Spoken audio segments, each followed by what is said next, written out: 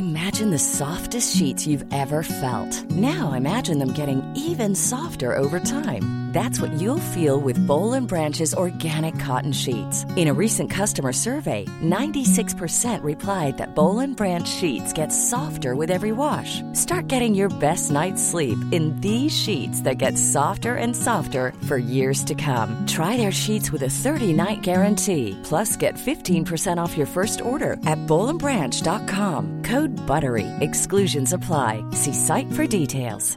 I'm Sandra, and I'm just the professional your small business was looking for. But you didn't hire me because you didn't use LinkedIn Jobs. LinkedIn has professionals you can't find anywhere else, including those who aren't actively looking for a new job, but might be open to the perfect role, like me.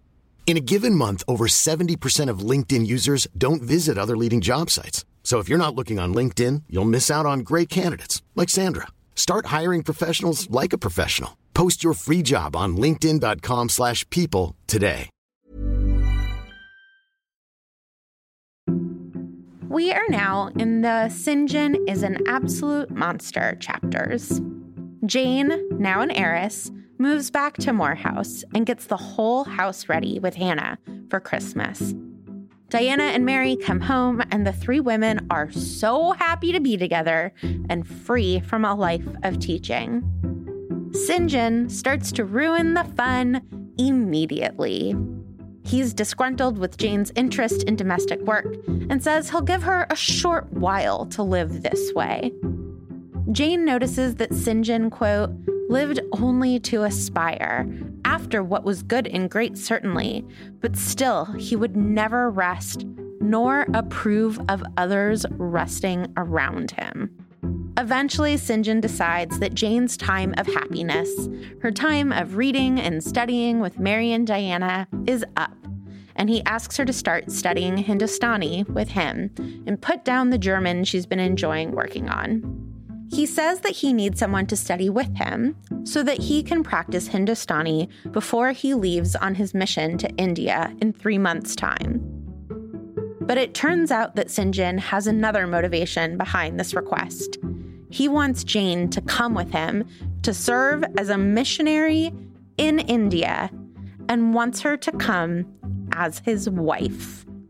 Jane immediately hates the idea. Here is Professor Miriam Burstein. Well, part of the complication about St. John Rivers is that his basic goal in life, to be a missionary, is something that Charlotte Bronte wholeheartedly supports. All her correspondence is very pro-missionary work. But St. John Rivers himself, he's represented as problematic because in some ways he is like Brocklehurst and Rochester in the sense that he assumes that his will is of utmost importance. When he proposes to Jane, his quite horrible proposal to Jane is very explicitly, it is not you, it's the missionary that is getting married, not the man, right? And for Jane, this is just as appalling as Mr. Rochester's proposal that she go off to Europe with him and become his mistress. Because Jane talks about how realizing, well, St. John Rivers would go through all the forms of love with me, she says. And I sometimes tell my students that people say no one talks about sex in Victorian fiction. Hello, that is what Jane is talking about. That is what she is so horrified by, that he very clearly does not desire her. He will go through literally the forms of love, everything that marriage demands without the desire and without the passion, right? And that's as much an exploitation of Jane as Mr. Rochester trying to take her off to Europe and where they would live as husband and wife without really being married. St. John's power over Jane is so overwhelming that even though Jane recognizes it, she cannot entirely resist it. He overwhelms her. She wants to do as he says and to please him. Jane has no problem with the idea of St. John's mission and can even imagine herself going too, but she eventually gets up the strength to say that she cannot go as his wife. I am ready to go to India if I may go free, she says.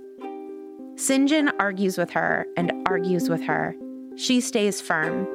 He says that he will give her more time to think about it and tells her, quote, "Do not forget that if you reject the marriage proposal, It is not me you deny, but God. And then I die from anger and frustration, and this podcast is over. I'm sorry, but bye forever. In chapter 35, Sinjin proposes again. And then he proposes again. Sinjin is trying his evangelism while he's still on English soil, trying to convert Jane into his wife and into a woman who will always do his bidding. In between proposals 1 and 2, Sinjin is cruel to Jane. He behaves as if nothing is wrong, but is cold to her and gaslights her when she tries to address the tension. In between proposals 2 and 3, Jane and Diana have a conversation. Diana tells Jane that the idea of Jane going with Sinjin is, quote, insupportable, unnatural, out of the question. Jane is worried that it would be a suicide mission, and Diana says that it will definitely, literally kill Jane. In the last proposal, Sinjin really goes for the throat. He is trying every pious angle to try to convince Jane that she absolutely has to marry him, until he finally says, "It is what I want. It is just what I want." Jane tells him that, quote, "Were I but convinced that it was God's will I should marry you, I could vow to marry you here and now," which Sinjin, bless his maniacal little heart, takes as a yes. But as he hugs her, celebrating, Jane hears something. The well-remembered voice of Fairfax Rochester screaming, "Jane, Jane, Jane." Here is Katya Bowers, who we spoke to about the Gothic a few episodes ago, on Jane's hearing Rochester's voice on the wind. What you'll notice is that these moments of the supernatural, where the supernatural appears, including when Rochester's voice calls out to Jane later in the novel, they always happen around a moment of transition for Jane emotionally. So Jane will be acting out emotionally, and I say acting out because she's not behaving as you would expect, as society would expect a 19th century woman in her position to necessarily behave, right? But when she's acting out against the emotional constraints that her position has put her in. So when she's feeling for Rochester, when she has these feelings like of anger that she has in that Red Room scene, the supernatural manifests itself. And it's explained, but it's explained by Jane. And you'll notice that she even tries to, for her, that supernatural moment when Rochester's voice appears, that is not supernatural for Jane. Jane tells us that her hearing Rochester's voice is not deception or witchcraft. It was a work of nature, and nature was roused and did no miracle but her best. So Jane answers to the voice on the wind, "I am coming, wait for me," and goes to her room to pray. I'm Vanessa Zoltan. And I'm Lauren Sandler. And this is On Air from Hot and Bothered.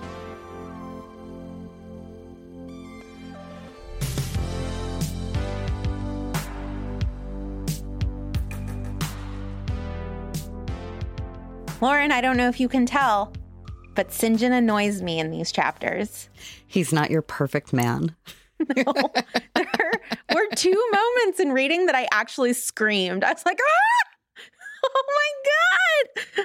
Imagine saying that. I know. Okay, but let's talk about, in terms of the what I think we should know part, let's talk about one of the aspects that drives me craziest. Not just about Sinjin, but about men who have a biblical notion of marriage that they attempt to enforce. I want to talk about the doctrine of wifely submission, which anyone who has known me for, the past 25 years can tell you is a bit of an obsession of mine, one that I have written about a lot and interviewed about a lot. And so I'm going to try to be brief and let you know why I think that Bronte is railing against something that I, too, am railing against. Backing up.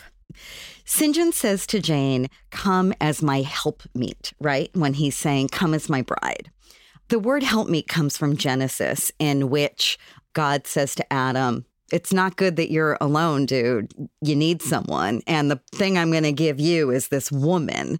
And this woman is going to help you. And she's going to be suitable to you. She's going to meet your needs. And thus, God created woman in the form of the helpmeet. That notion then gets extended by Paul telling the Ephesians, wives, submit yourself to your husbands as you do the Lord. That husbands are the head of the family, have authority over their wives in the same way that Christ is the head of the church and has authority over Christians. And so I feel this submission doctrine so directly in what St. John is telling us and what he is expecting Jane to do. And we see Jane struggling with this concept so absolutely, like this notion of, if I knew that was right, that's what I would do. Or this notion of, that to me doesn't feel like freedom, and I want to go and be free as myself and still do the work that you believe in. And I think that all of this material is part of what Bronte is railing against here and showing us, Jane's resistance, even in this part of the book in which Jane is so broken down and attempting to submit so deeply. This is just the third rail for her. Yeah, and it's why St. John says you have to come as my wife.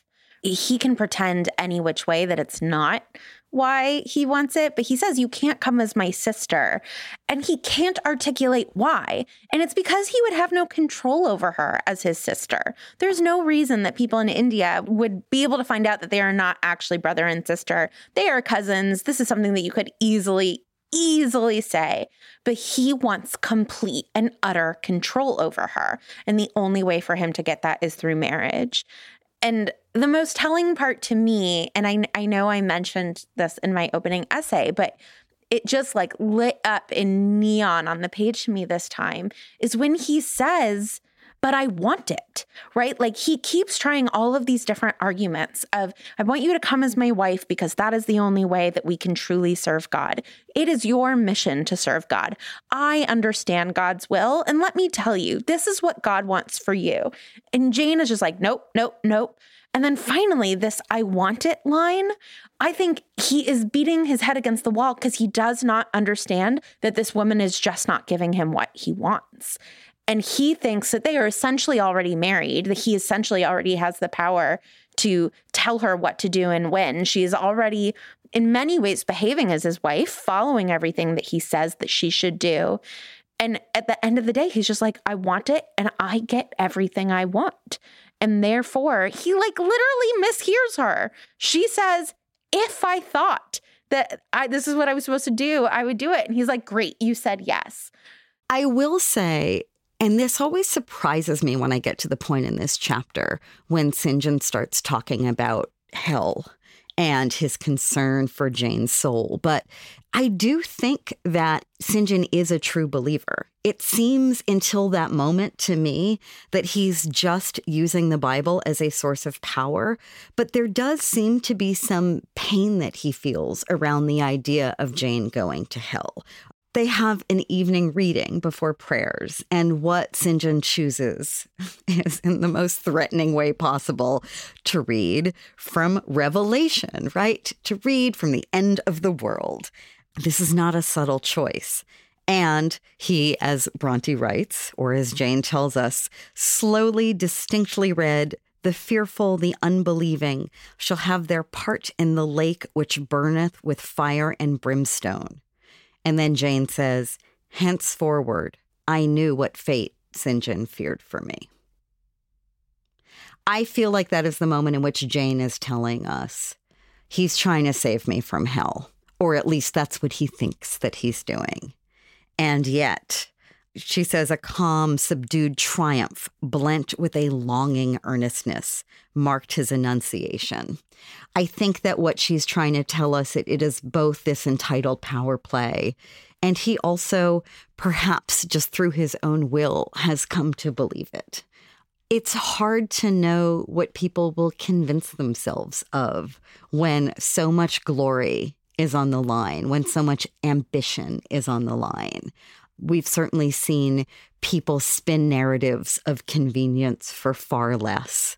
And perhaps it doesn't necessarily matter what the source of belief is for St. John at this point. He's clearly whipped him up into such a fervor that Jane must come with him, that it appears that he has convinced himself that he is her only salvation from hell, that this is her only salvation from hell, which of course is the most ego-driven thing I could possibly imagine.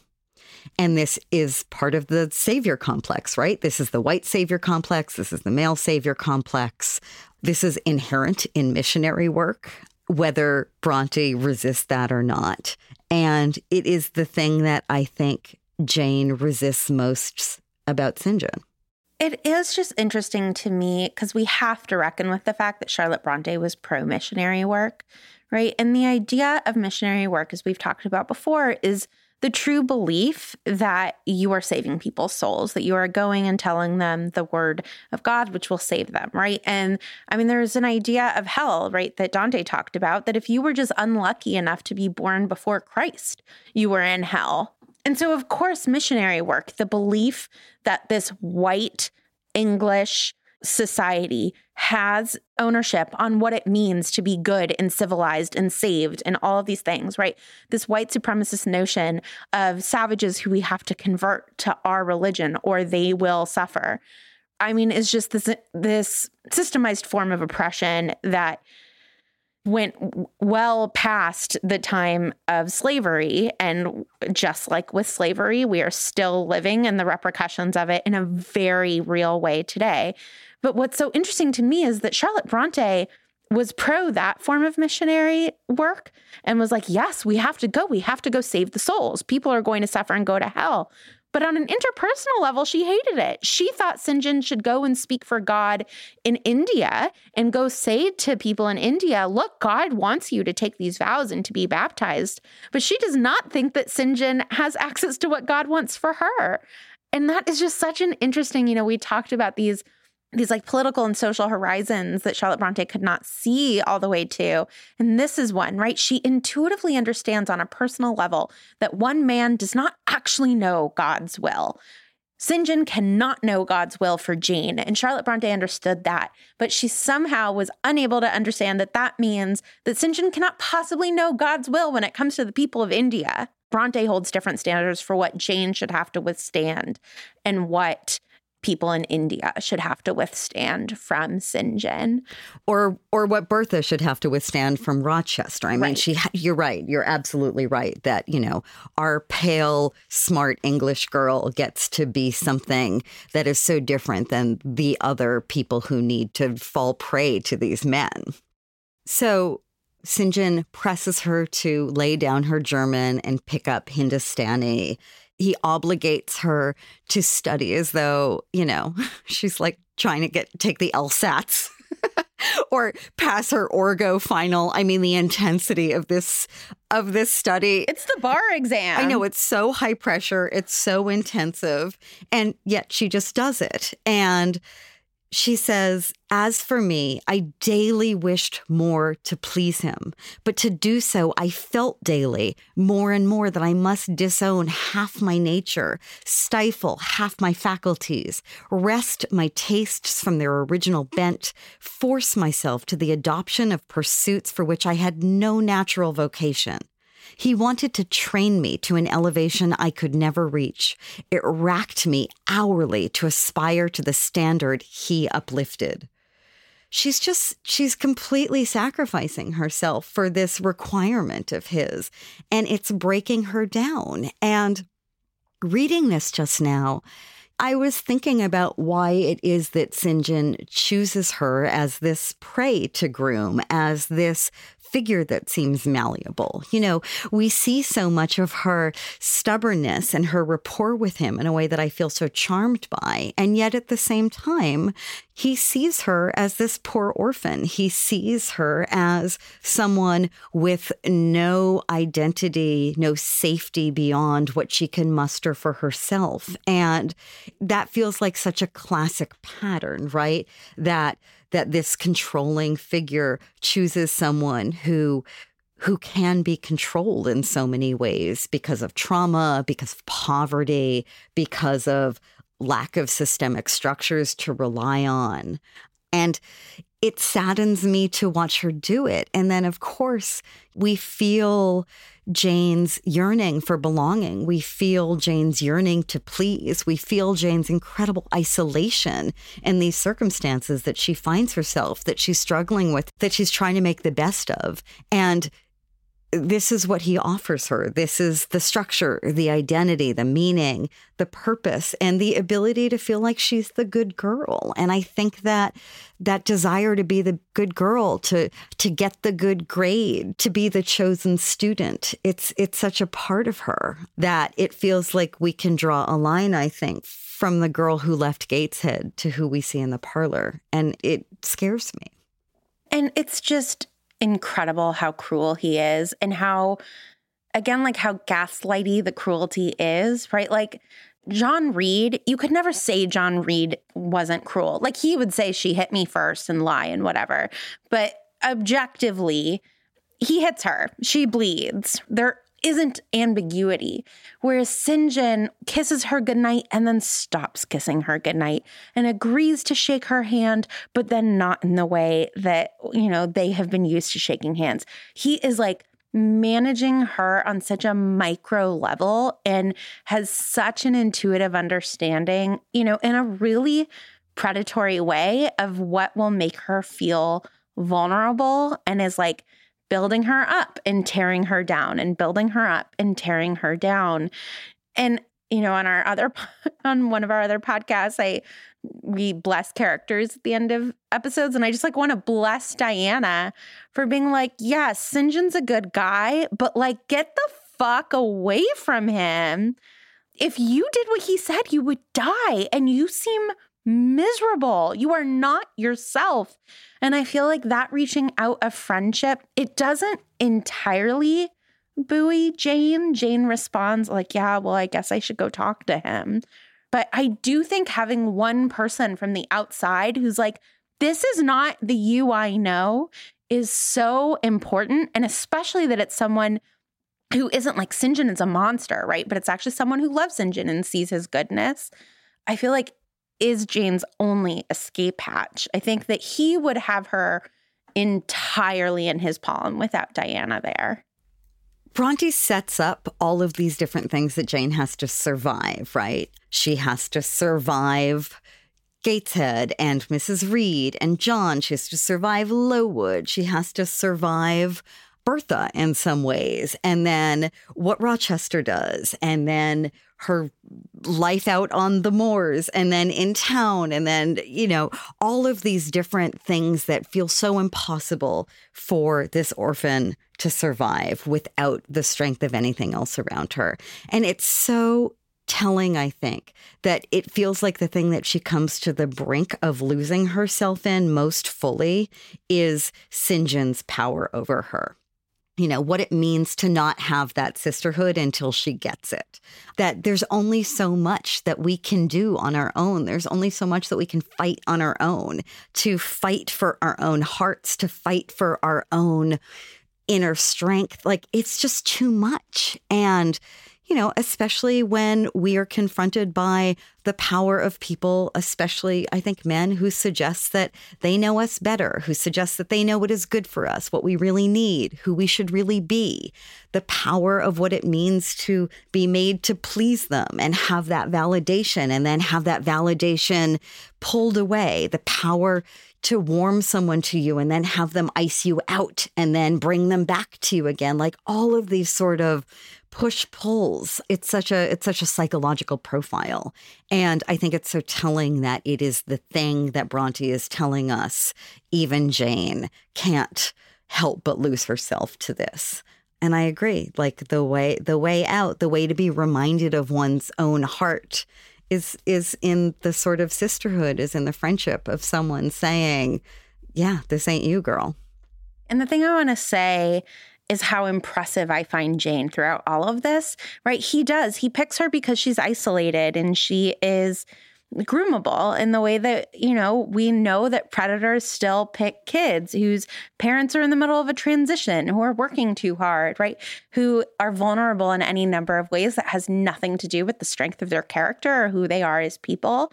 And I love that we get this inside look as to what it is like to be someone in the middle of being groomed and the force with which you still fight back. And so, right, like there's this moment where Jane says, to be forced to keep the fire of my nature continually low, to compel it to burn inwardly and never utter a cry, though the imprisoned flame consumed vital after vital, this would be unendurable. That being with St. John, right, would kill her. She would burn inwardly, right? She would burn from the inside out. And what I think is so amazing is, we have been led to believe that Jane is this like truly exceptional person. She has survived all of the things that you outlined. And yet even she almost falls prey to this. She happens to have Diana, and then she hears Rochester's voice, right? This supernatural thing plucks her from it. But I feel like this is Charlotte Bronte offering us a real moment of sisterhood, of like Jane almost fell for this. Like, this is something that we can all fall for. We can all fall for a predator who's trying to manipulate us. And it is supernatural works and sisterhood that keeps Jane from it. But that's it. It's just sheer luck. I also think that even beyond the specifics of grooming and predators, what you just read just made me feel so much like this is what we tell all girls to be. We tell all girls to keep their fire low. We tell all girls to be good and pipe down and please people. This is such a big part of social conditioning. And to have met Jane at that moment of her life in which she was resisting all the way, and then to see how we make a girl stop resisting.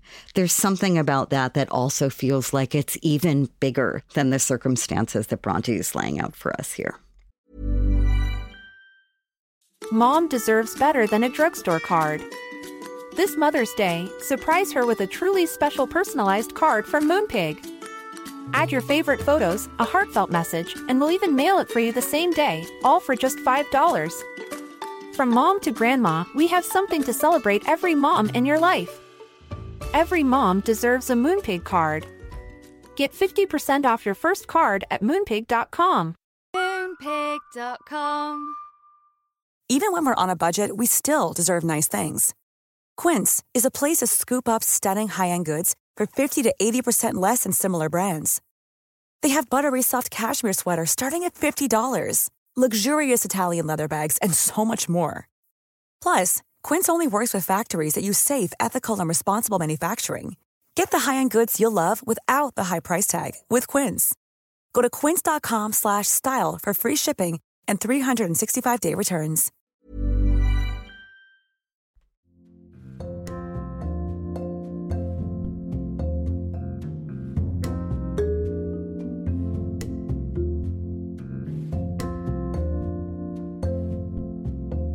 So, Lauren, we get to this moment right at the end of our chapter reading for today where St. John has decided that Jane has said yes to his proposal, even though she has objectively not said yes. She has used an if-then statement, and the conditionality of her statement has not been met, and yet he is just like, never mind that. You said yes to me. He grabs her. She's being held in his arms, and she hears the voice of Fairfax Rochester calling her name. And her response, right, is, oh God, what is it? And she goes and starts talking to like the wind, right? I'm coming, wait for me. Oh, I will come. Where are you? Where are you? And she listens and the wind sighs. And this is what she says, right? She says, I broke from St. John, who had followed me and would have detained me. It was my time to assume ascendancy. My powers, and all the my's are in italics. My powers were in play and in force. I told him to forbear question or remark. I desired him to leave me. I must and would be alone. And then the greatest line in the chapters, he obeyed at once. I was just like, yeah, go running. I love it. And she says a line that I disagree with, but she says, where there is energy to command well enough, obedience never fails. I do not find that to be true, but whatever. And then she locks herself in her room, falls onto her knees and prays. And even that, she says, in my own way, a different way of praying than St. John, but effective in its own fashion. And she gets near a mighty spirit, right? Like this prayer is transcendent. Her soul rushes out in gratitude at his feet. I rose and took resolve and lay down unscared, enlightened, but eager for daylight. So, I feel like there's so many ways to read this of like, she's been put in this corner. And so she has almost like conjured this into being, this reality of the voice. And we're going to find out more about the voice in the coming chapters. But there's something about her being trapped, that something essential about her is finally like, absolutely no. And it's like a superhero moment. It's like the spider bit her and the cape is on. And she is like, I can do anything now. And St. John's gone. Like, we don't see him again. I mean, I love it. The part that I love so much. It is, her Helen Reddy moment. I want to raise up my foam finger. There are fireworks. I am so all about it. And yet, the notion that there needs to be this sort of magical realism interruption of it, that it needs to be because she actually believes that she hears his voice, etc. Like, the power's all in Jane. I just want Jane to own the power herself. These magical incursions like this, to me, deflate some of the power. And yes, maybe we can imagine that she is manifesting that voice in her own mind, but I just want it to be her own ascendancy does not require Rochester's voice to bring her there. And so there's this element that just frustrates me and falls short at the moment that I am cheering for her the loudest. First of all, I'm very moved by her my time, my powers, right? The best. It's the best. But I just think that it's okay that we often get strength from one another. Like, that is what I believe in. I believe that human connection, be it through books or through friendship, is what separates us from despair. And she is about to create a situation in which she is going to be engulfed in flames from the inside. So the fact that this man who loved her completely imperfectly and who she does not need, right? Like, she doesn't need financially. She had the power to leave him. The fact that it is the idea that this man loves her that gives her that power. It's Diana who gives her the power earlier. It's Helen and Miss Temple who gives her that power earlier. And it's within her, right? We see that she is capable, even when no one loves her, at Gateshead, to just exist on her own steam. But I'm okay with the love. It's the magic realism that frustrates me. It's the actual voice on the wind. The idea that she is willing to courageously resist a loveless marriage and instead decide that her prayer, her meaning is for love, is for connection. That I think is extraordinary. I want it to not have to be so mystical, but that is where I tend to resist the Gothic and resist supernatural romance. I want realism in my romance. And I think that might just be a matter of taste, but I want her to feel his voice without the supernatural incursion. I want her to feel the power of love without it having to be something outside of herself that reminds her. Yeah. And you took the words out of my mouth with I think it's taste. Because I think earlier in my life, I felt the same way. And now I'm like, these are the feelings that I have, right? I have such intense feelings. I've talked about this before, but I really remember that feeling so strongly in middle school. I did not have a lot of friends in middle school, but I watched a lot of other people around me make really big compromises and give in to peer pressure in dangerous ways in a way that I did not feel like I had to. And the reason for that is that I had a best friend since I was 5 years old, Kim, and we did not go to the same school. But I knew that when I got home, there was someone who was going to ask me about my day and care, and that Kim would listen to every bad thing that happened to me and validate me, right? And she and I had moments that felt like magical realism. Kim never missed a day of school, not ever. She had a perfect attendance record. And there was one day that I was walking by a payphone in the 8th grade, and I don't know why, but I was like, I'm going to call Kim and leave her an answering machine message. I'm like, what did we call them? Voice message? Just messages. And she picked up the phone, and she was just too depressed to go to school that day. And for the first time since the 1st grade, her mom let her stay home. And it felt supernatural to me, right? Like, and it was just a coincidence, but this is what it has felt like to me to experience those moments. And so I don't mind the hyperbole in literature. It felt like it was on the wind. It felt like nature came to take care of me.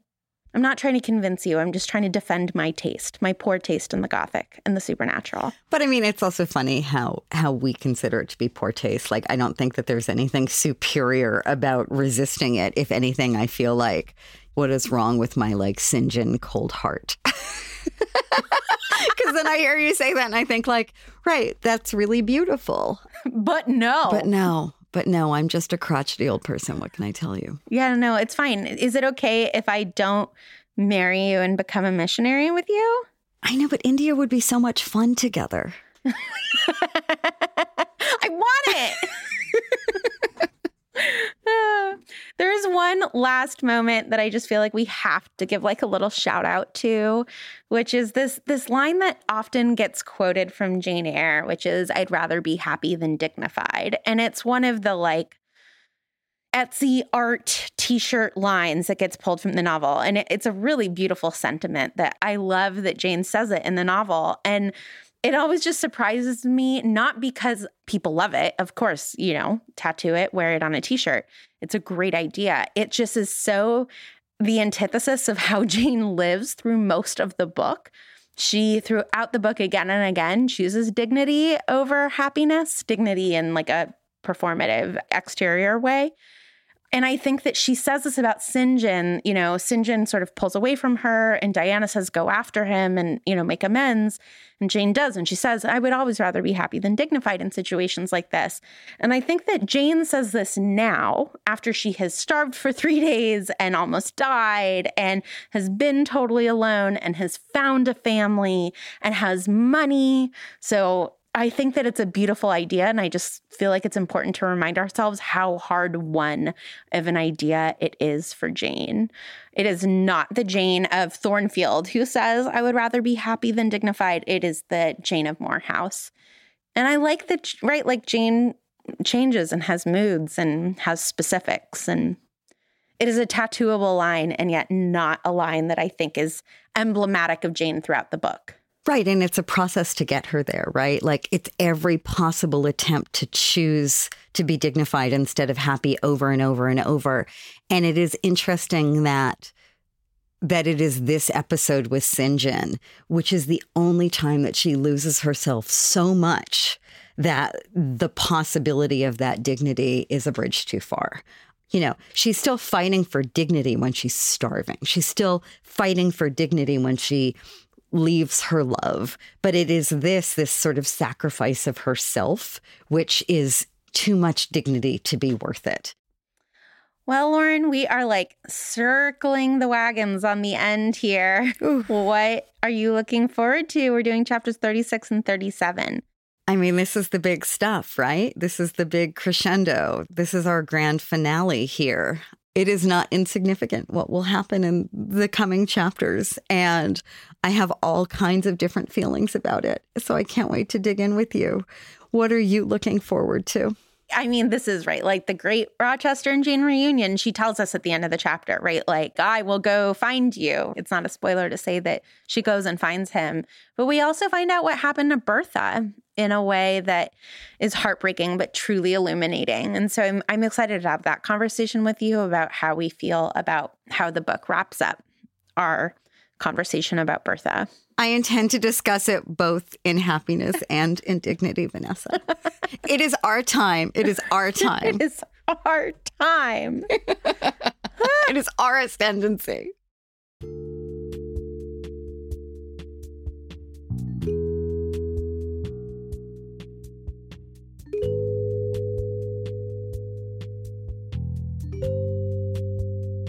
So, we haven't really gotten into the role of missionary work in the expansion of empire. And of course, that is such a big part of these chapters and what St. John is up to here. So we thought that it would be a good idea to call someone who could tell us a thing or two. Ideally, someone who would have written a book, say, called The Empire of Apostles, who's a history professor at Georgetown, Ananya Chakravarty. So let's get her on the phone.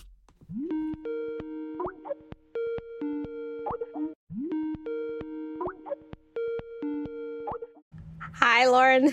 Hi, thank you for joining us.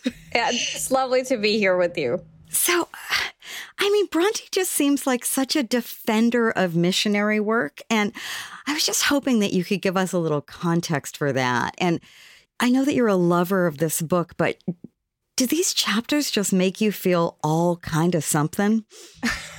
Well, it's funny that you say that because I read this first as a teenager in Calcutta, in my hometown. And of course, growing up in Calcutta, sort of reading these Victorian novels was very much part of my upbringing. So there's the colonial hangover for you right there. And especially when I read it in that context, I don't think I was really thinking about it in terms of that imperial relationship. But now, what's sort of the hindsight of, I'm now a historian and I specifically look at religion and empire. I just see so much more in the novel in terms of the richness of that.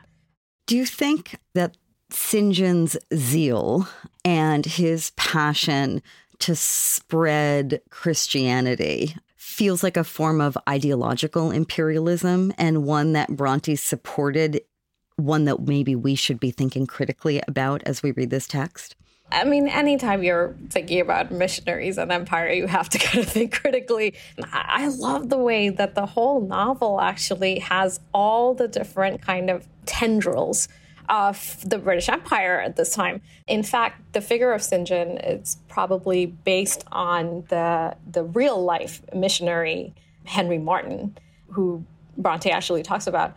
And in his memoir, or his journals, when he reaches Funchal in Madeira on his journey to India, he talks about it as being this totally foreign place. And he's like, I feel so alienated, and I'm seeing all these people in black robes. He's describing Catholic priests and nuns. And for him, it's just as alien. And in fact, the only moment that he feels familiarity in Madeira is where he sees this really devout African woman who's, sort of praying and tells himself, maybe I'll see her in heaven. And so it's this very interesting kind of moment where, what is inside and what is outside for a missionary doesn't map onto necessarily our ideas of Europe versus the West in such clean ways, right? These are all places that, that they have very very complex relationships with. But in terms of India itself, of course, when he gets to Henry Martyn, the same figure, when he gets to Madras finally, and he sees this whole sea of, as he calls, black people, and he's impressed with how elegant they are, but he sees them as essentially servile. He says basically, these are all servants ready to serve us, And he's really offended when he's going up the coast from Madras. He's making his way to Calcutta. And along the coast, he sees the Jagannath temple in Puri, which is a huge temple there.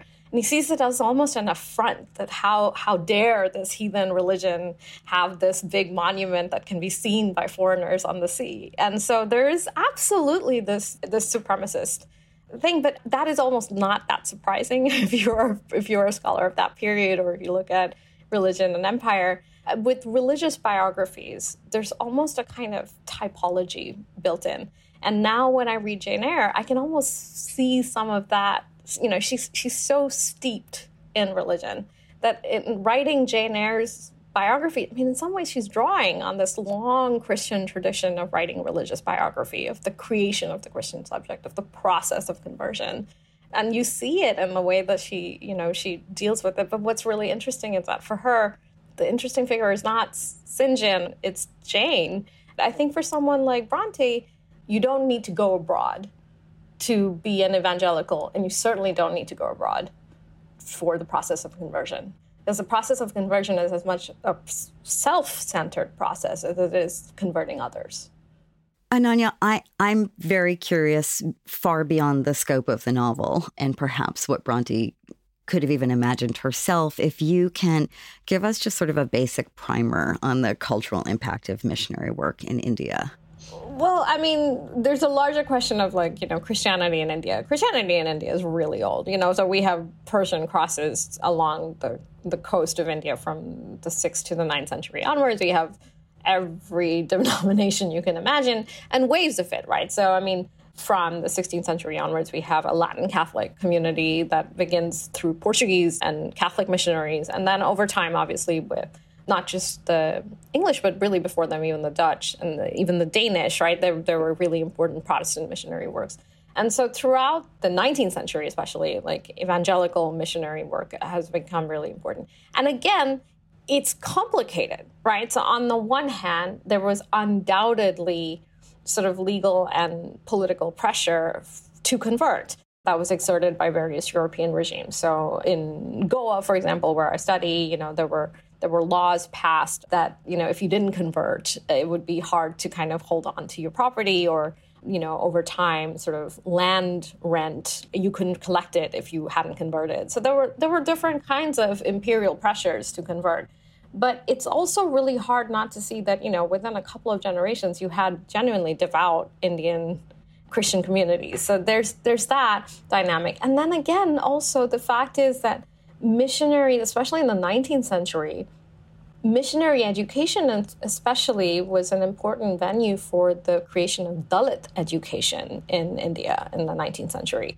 So education particularly was always a very missionary-heavy enterprise. I mean, the best colleges come from, whether it's Jesuit colleges in India or, later on other schools, they all have religious backgrounds.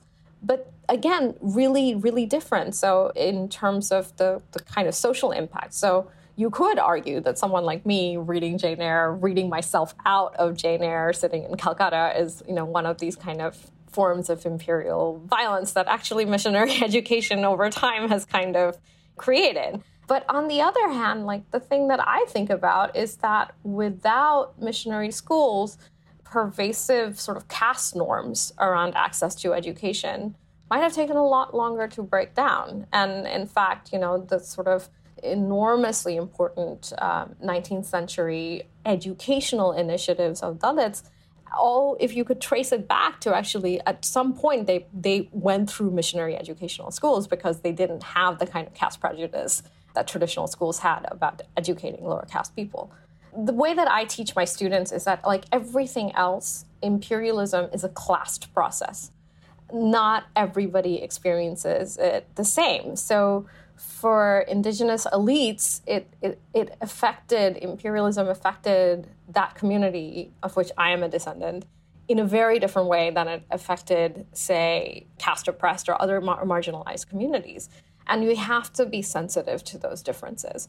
And particularly when you're dealing with missionaries who really have a much more complex relationship to empire, because their goal ultimately is not about temporal dominion, right? It's about spiritual dominion, if anything. And that's really where you can see, they'll work together at times, but there are clearly moments where missionaries, completely reject the kind of imperial imperatives that are coming from the metropole. When you were a teenager reading this book in Calcutta, and you were reading these specific chapters and reading the descriptions of how St. John was imagining India, how Jane was imagining India, did you feel unseen? You know what's really funny is because I think people really underestimate how colonial our continuing education in India is. I was so used to reading English people's views of India that you just kind of skip through it. I have an absolute obsession with Agatha Christie, for example. Love her. It's still my favorite way to relax, is to just curl up with Hercule Poirot.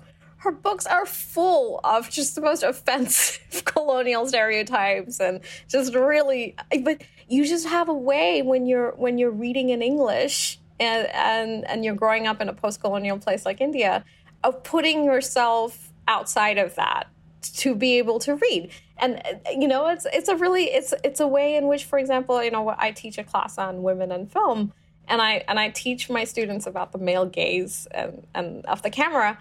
And that doesn't mean that women don't enjoy films, right? We've almost sort of become trained to look as if we were men.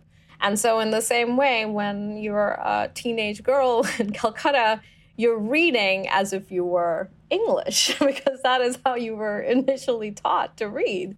And I think actually what really resonated for me was like the feminism of Jane Eyre. The insistence on equality. And so it's interesting. On the one hand, obviously, there was no way I could make room for myself if I was reading in that way as an Indian. But as a woman, there was so much in that novel that really, really resonated and felt powerful and potentially liberatory, which is, I think, exactly where Bronte's religious life was coming. I think sometimes we have a way of sort of looking at, progressive, if you will, and to use an anachronistic term, impulses as coming from secular sources. But especially for the periods that I look at, it's often actually religious life that leads to real conditions for radical reimaginings of society, including what it would mean to be a woman. I really appreciate that. It's especially helpful for me to hear as someone who gets cranky about religious life in general. And so being reminded that these things can't be pulled apart as neatly maybe as I would like them to is really helpful. I so appreciate that you took our call, Ananya, and I really have been fascinated by the nuance that you've brought into this conversation. I really appreciate it. Thank you. You've been listening to On Air. We're a small show, so we need your support to run. If you can, please consider supporting us on Patreon at patreon.com/hotandbotheredrompod. If you love the show, please leave us a review on Apple Podcasts or wherever you're listening to us. We are a Not Sorry production, a feminist production company. Our executive producer is Ariana Nettleman, and our associate producer is Molly Baxter, and we are distributed by Acast. We'd like to thank Miriam Burstein, Katya Bowers, and Ananya Chakravarti for talking to us, Lara Glass, Julia Argy, Nikki Zoltan, Stephanie Paulsell, and all of our patrons.